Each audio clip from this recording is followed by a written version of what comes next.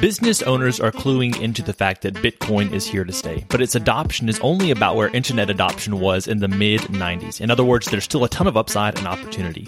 If you want to learn how other business owners and entrepreneurs are using Bitcoin to enrich their lives and grow their businesses so that you can too, stick around at the end of this episode to hear the trailer for my newest podcast, Business Bitcoinization. And now, on to today's episode. You're listening to the Life as Leadership Podcast. Are you looking for motivation and encouragement on your path to becoming a better leader? If so, you've come to the right place. Keep listening to find a community of leaders committed to learning and taking action to improve their world. The Life as Leadership Podcast, where leaders gather to grow together. Here's your host, Josh Friedemann. Hey everyone, welcome back to the Life as Leadership Podcast. Today we're going to be discussing Monday's interview with Dr. Blake Thompson, who is the 20th president at Mississippi College. He's had experience in the academic world, learning about leadership, but he's also had a ton of experience in multiple sectors, being a leader, having a great effect on the people around him and on the organizations around him. And today we're going to be talking about some of that stuff. Joining me back in the studio are my friends and fellow leaders, Anna Maria Dempsey, Anthony Jackson, and Jake Sullivan. So what did y'all think about Monday's episode with Dr. Blake Thompson? Jake? I really enjoyed it. I think he had a nice blend of commitment and pursuit to what he wanted, but also a laid-back attitude towards the way life can hand you unexpected twists. And it just sort of seemed like he was able to keep his mind goal-oriented while living almost seems like multiple lives. He had so many things that he, was multiple lifetimes, maybe is a better way of putting it. Multiple lifetimes. He's there done we a go. lot. Yeah. Anthony, what did you think? It was very refreshing just to hear from somebody at his age to have done all the things he's done in his life and is doing what he's doing now.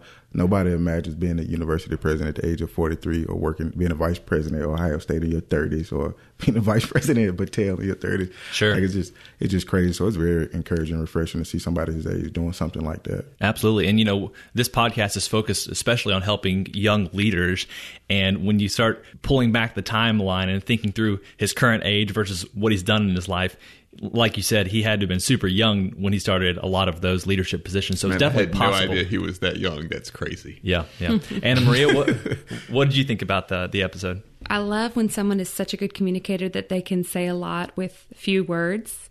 And I thought that he was very well-spoken and articulate when it essentially was a shorter interview, but really had some great nuggets for listeners to take away. Yeah. So one of the things that he talked about was, I asked him, how do you figure out what the next step is? Because he's had such a varied past in his leadership experience. What he said is, he asked the question, what is the most compelling opportunity in front of me? And so I think it's worth talking for a second about what does compelling mean? I mean, you can look up the dictionary definition and things like that, but when you think about compelling, so there are a number of things. First of all, you can find something compelling when you're excited about it. You can also find something compelling when it's challenging. But challenging and competitive aren't always the same thing. Sometimes you can be challenged and you're not excited about the challenge at all. So, and maybe there are some other ways that we could define compelling as well, but when you're thinking about something in front of you that's compelling, what does that look like? To me, when I heard the word compelling, I thought of something intriguing. So it kind of took on exciting and challenging. So something that maybe I haven't done before and also would take me to kind of new heights in my development as a professional. Jake? Compelling for me is the stuff that I would do even when there's not a paycheck attached to it. So if I'm making, especially career choices, it's not just about the offer on the table, but it's about how I feel, he used the word exciting. I think that's a good word for it. The things that I wake up and I want to do. And we've also talked about the balance. Sometimes there are things that you want to do with your life that you may wake up one day and you're not super jazzed about, but there's still things that you find compelling as a whole. Anthony, any thoughts there for you? I think that's something that definitely depends on the person. I like to be challenged. I like it. Things make me excited when they are challenging, whether it's for personal growth, personal reasons, and the fact that I'm a very competitive person. I think that just comes from being an athlete most of my lifetime. Yeah. And we talked about on Monday's episode that you are the outgoing student body president at Mississippi College. What was the attraction for becoming student body president for you? Because I know at my time in college, I was part of the student congress, but I had my fill of it after just a few meetings. I was done representing my organization after a while. But what was it? Was there something particular for you, or was it just kind of the challenge? Number one, it was a challenge, especially with having the opportunity to be the first African-American student body president. That definitely intrigued me. And there's just a different dynamic, a black student trying to lead a student body that's predominantly white. So that different dynamic, and having to learn through that, having the opportunity to connect with other people. And I guess just when I started to spend time with administrators like Dr. Jonathan Ambrose, who's also been like a mentor to me, I enjoyed more so that work, doing administrative work, so that's probably why I took it on. For the other two of you, were there ever any specific positions that you found really compelling in your life, or maybe not positions, maybe just opportunities that once you heard about it, either because it was exciting or because it was challenging, you just found it so compelling that you couldn't say no? Yeah. One of the things I'm doing right now, I'm currently the local missions coordinator for a church that we launched just over a year ago in Flowood here. And I was ready to leave the state. Like, I had made plans. I knew where I was moving to. And Josh, your brother Elijah, sent me an email, and he's like, "Hey, I'm watching this church. I need somebody to reach out to the community with us and lead this." And yeah, I stuck around. I'm still here because of that. Anna Maria, anything come to mind? Currently, I work at Mississippi College in residence life. And initially when I took the job, I was just kind of to take a job. But the more I did it, the more I enjoyed it. And when they presented me with an opportunity for a promotion, it was kind of intimidating at first to take more responsibility. But it also was very compelling to continue to kind of challenge myself in this field that I already had been pouring into for a couple of years. Another thing that Dr. Thompson talked about was the importance of humility. He was talking about what he thinks is one of the most important things as an executive. And he said humility is probably the most important thing to have as an executive leader. My question is humility going to get you into executive leadership? Or is that, it is important to have as an executive leader, but does it get you where you want to go when you start off at the bottom? I don't know if humility is the vehicle that gets you there, but I don't think it's counterproductive to it. Another thing he talked about was pursuit. If you're pursuing something, you're going to make it there. And if you're humble when you're doing it, I think that can be more attractive than someone who is puffing out their chest and bragging about it.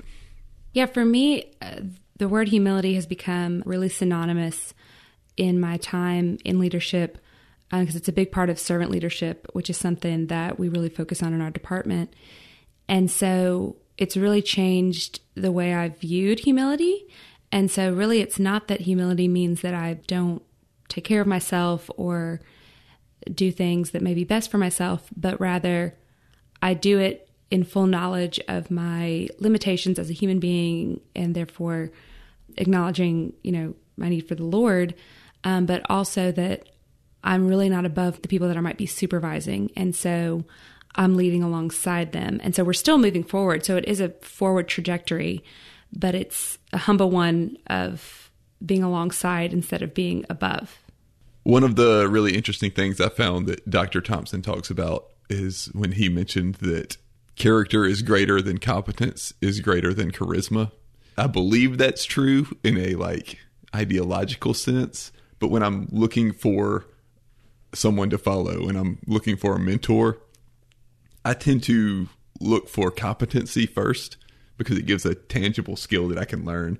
And I was just wondering if y'all agreed with him when you're looking for mentors, when you're looking for that relationship. What is the key thing that really draws you to a mentor? Yeah, I think that's a great question. And what you're saying, I think, is you think it's right and you think it's important to keep that personally, perhaps, to keep the character as a primary thing, followed by competence, followed by charisma. All of them are important, but keep it in that order of importance, I guess, right? Yes, but in practice. But when you're looking for a mentor, do you keep those three parts of the equation in the same order, or do you primarily go towards competency? Or charisma. Or charisma. That's true. I think I go towards charisma first, and I think that's just because I want to be a politician. So my favorite politicians will have to be John F. Kennedy and Barack Obama, just because they were so charismatic. Yeah. So my mentors now are Dr. Ambrose and Blake Thompson because they are so charismatic, and then everything else falls in line after that. But they have shown me their charisma is contagious. Influence to me is the biggest part of leadership. And if you can influence people, then you are being an effective leader. So if I can use my charisma to my advantage, that's something I look for first. Character and competence do play a big role too, like you said, because you don't want to follow nobody that's not doing the right thing, because there are a lot of bad politicians. Sure, yeah.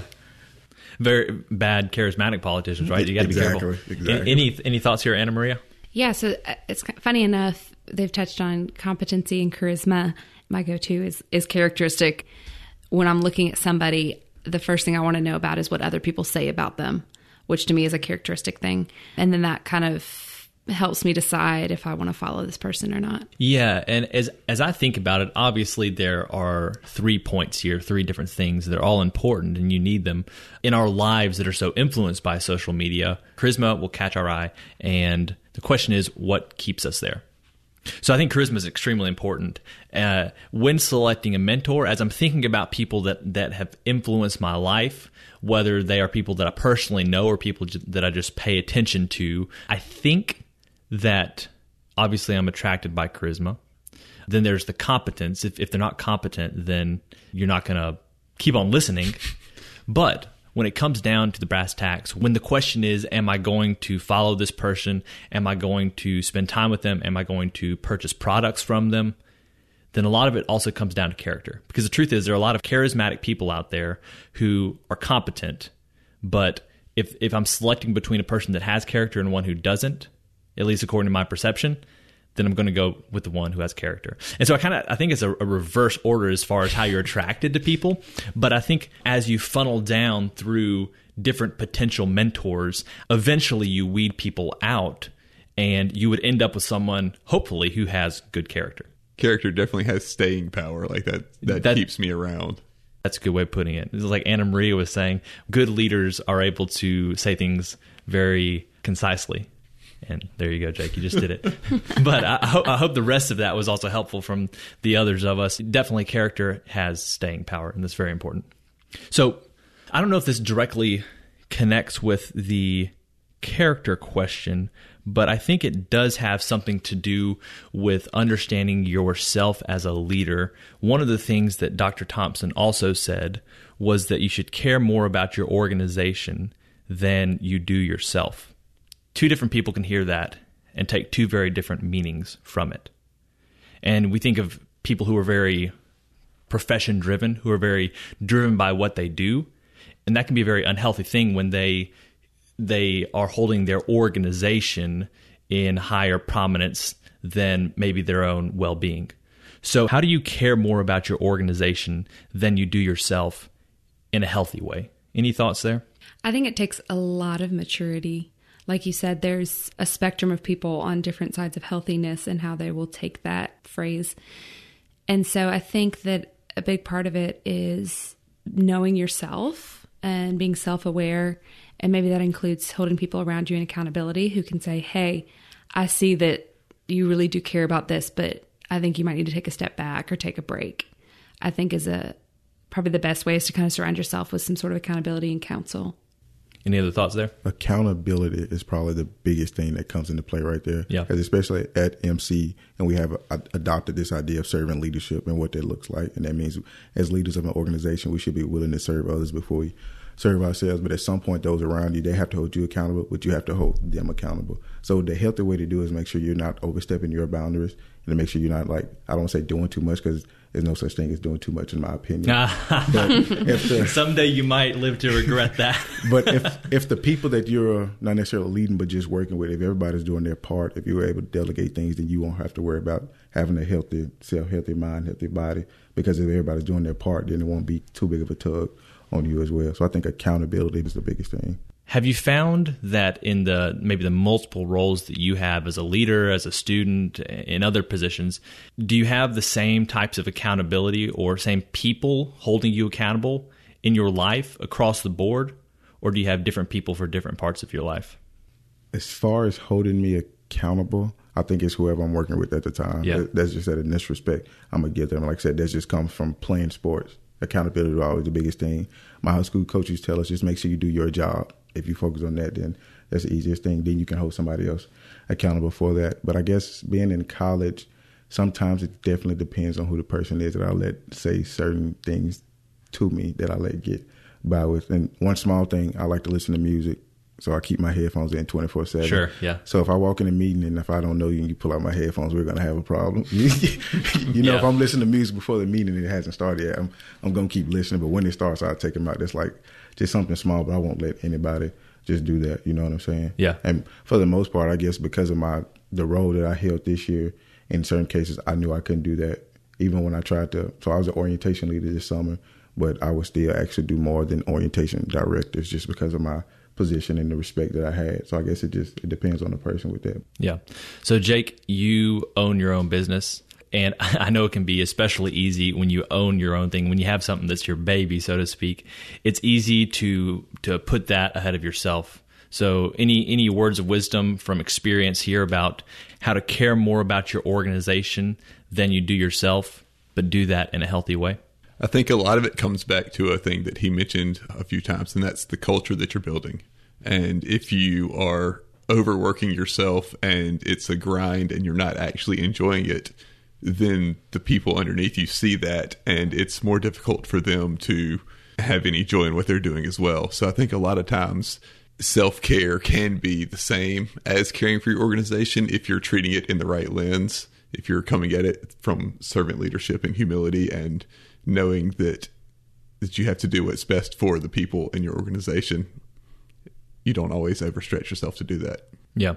And I'm glad you brought up the culture thing, because I wanted to talk about that too. I thought it was interesting. Towards the end of the interview, he talked about his book recommendation for leaders and how it's kind of focused indirectly on culture. But the reason he recommended it is because culture is so important in his mind when it comes to leadership.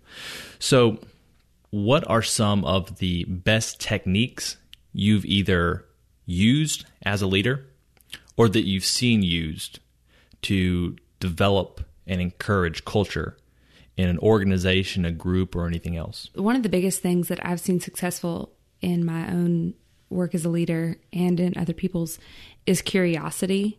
I don't think you can go wrong when you approach anything with curiosity, but especially something that you truly don't know about. Like, you are not the expert of that person's culture, they are. And so to approach it with curiosity really only can go pretty open-endedly.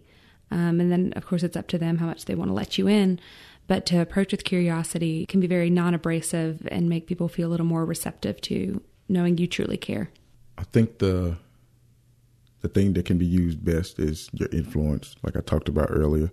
I think you do that just by being real. I think sometimes people get in leadership positions and they either forget who they are or they try to be something they're not instead of being themselves. So if Dr. Thompson would have came in and tried to be Lee Royce, he would have failed miserably because he's not Lee Royce. He came in and he was Blake Thompson to the T, and that has shifted this transition slowly in the culture. And also you have to be, is what she just said, with the aspect of curiosity. I'm trying to think how I would word that instead. I think you have to be patient. I think that's what curiosity brings to it, because you can't change culture overnight.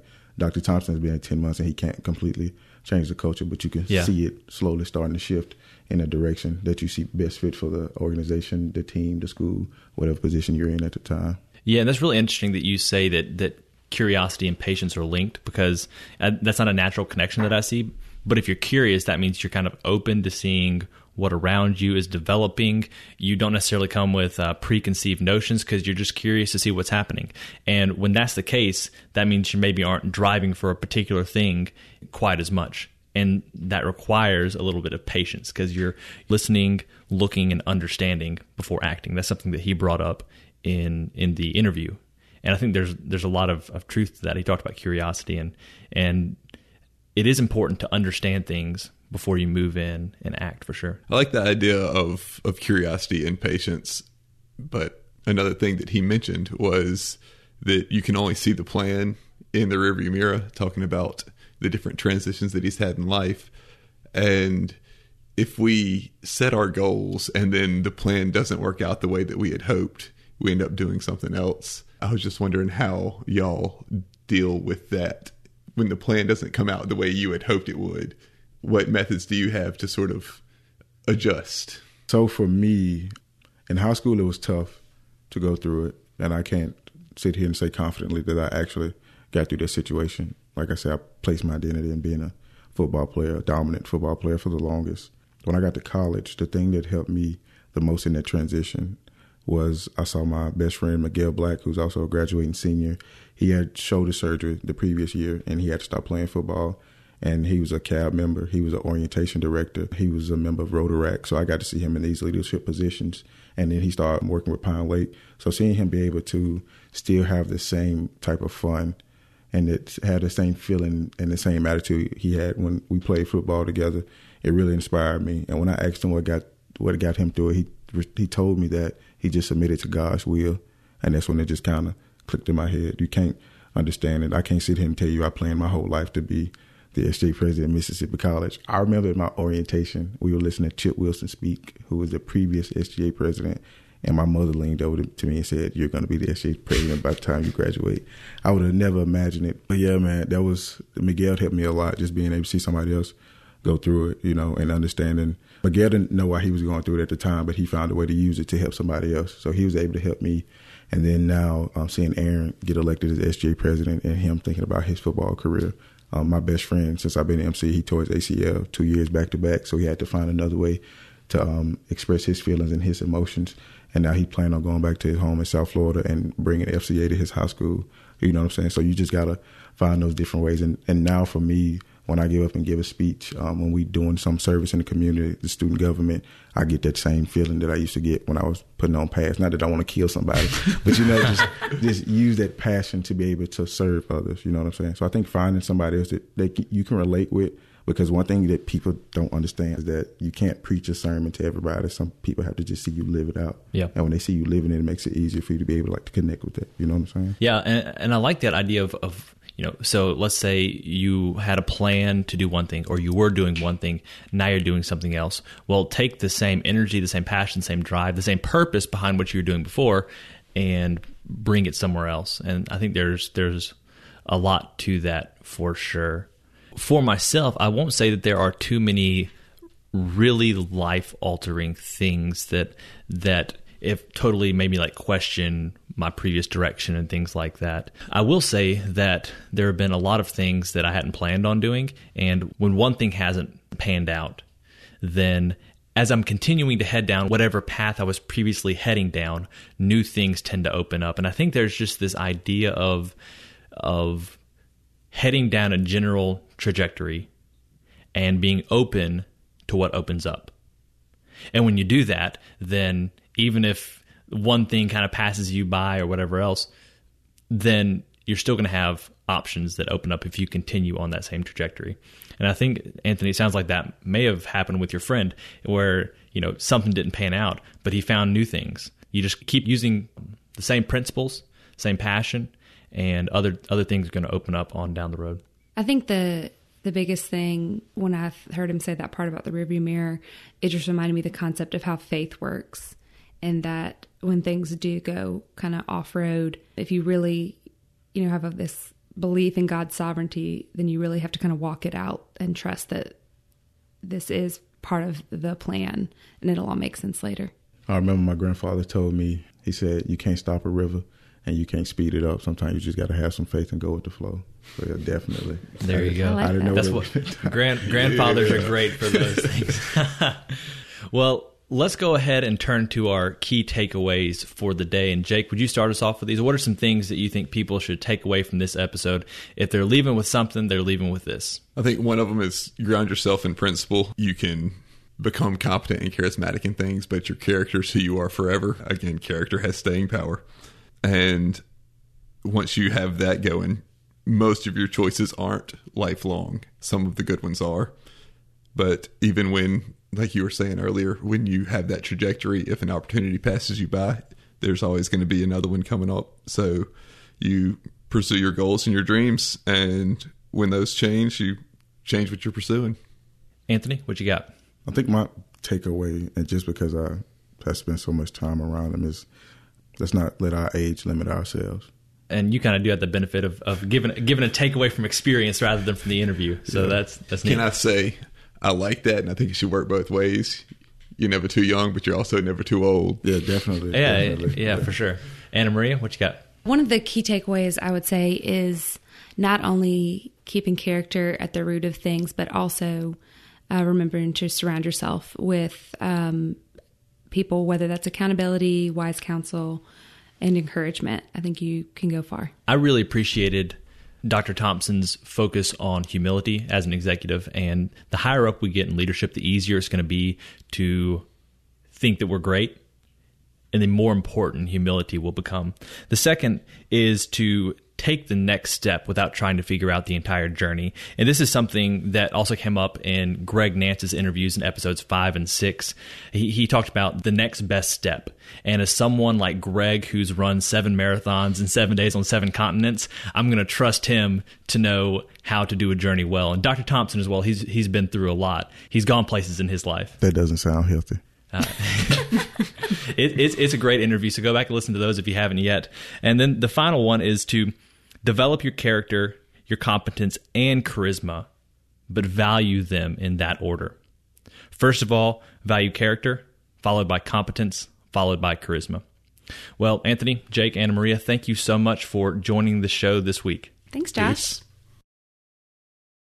All right, so after finishing recording, we realized that we had not talked about perhaps the most interesting thing that we could have talked about, which is Dr. Thompson's national championship ring from Ohio State University. Jake brought this up. Jake, what you got to say? I mean, I couldn't find a good segue to it the whole time, but I loved the idea that, the dude's got a national championship ring. That's one of my goals as a kid, was to get to spend the night with the Stanley Cup.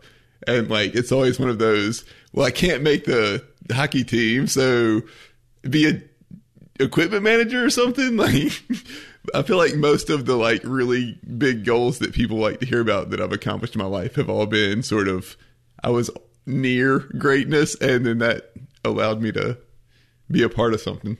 All right.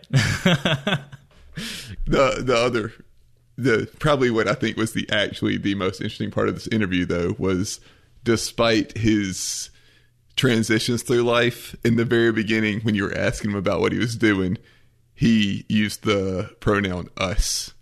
And there was this idea that didn't hit me till the second listen through, but as much as he's transitioned through other parts of life, his marriage was consistent, and that commitment to that was huge for me too. Thanks for joining the show this week. I hope you learned something new and feel more prepared to take leadership in your own life to the next level. If you found this content valuable and would like to help out the podcast, here are 3 things you can do. 1, subscribe to the podcast so you'll get new episodes each week as they come out. 2, share this week's interview with someone you think could benefit from it. Or 3, give us a 5-star rating and a review on iTunes or wherever else you listen to podcasts. All 3 of these actions will make it easier for others to find us and join the community. You can never have too many good leaders, right? Until next time, keep living and leading well.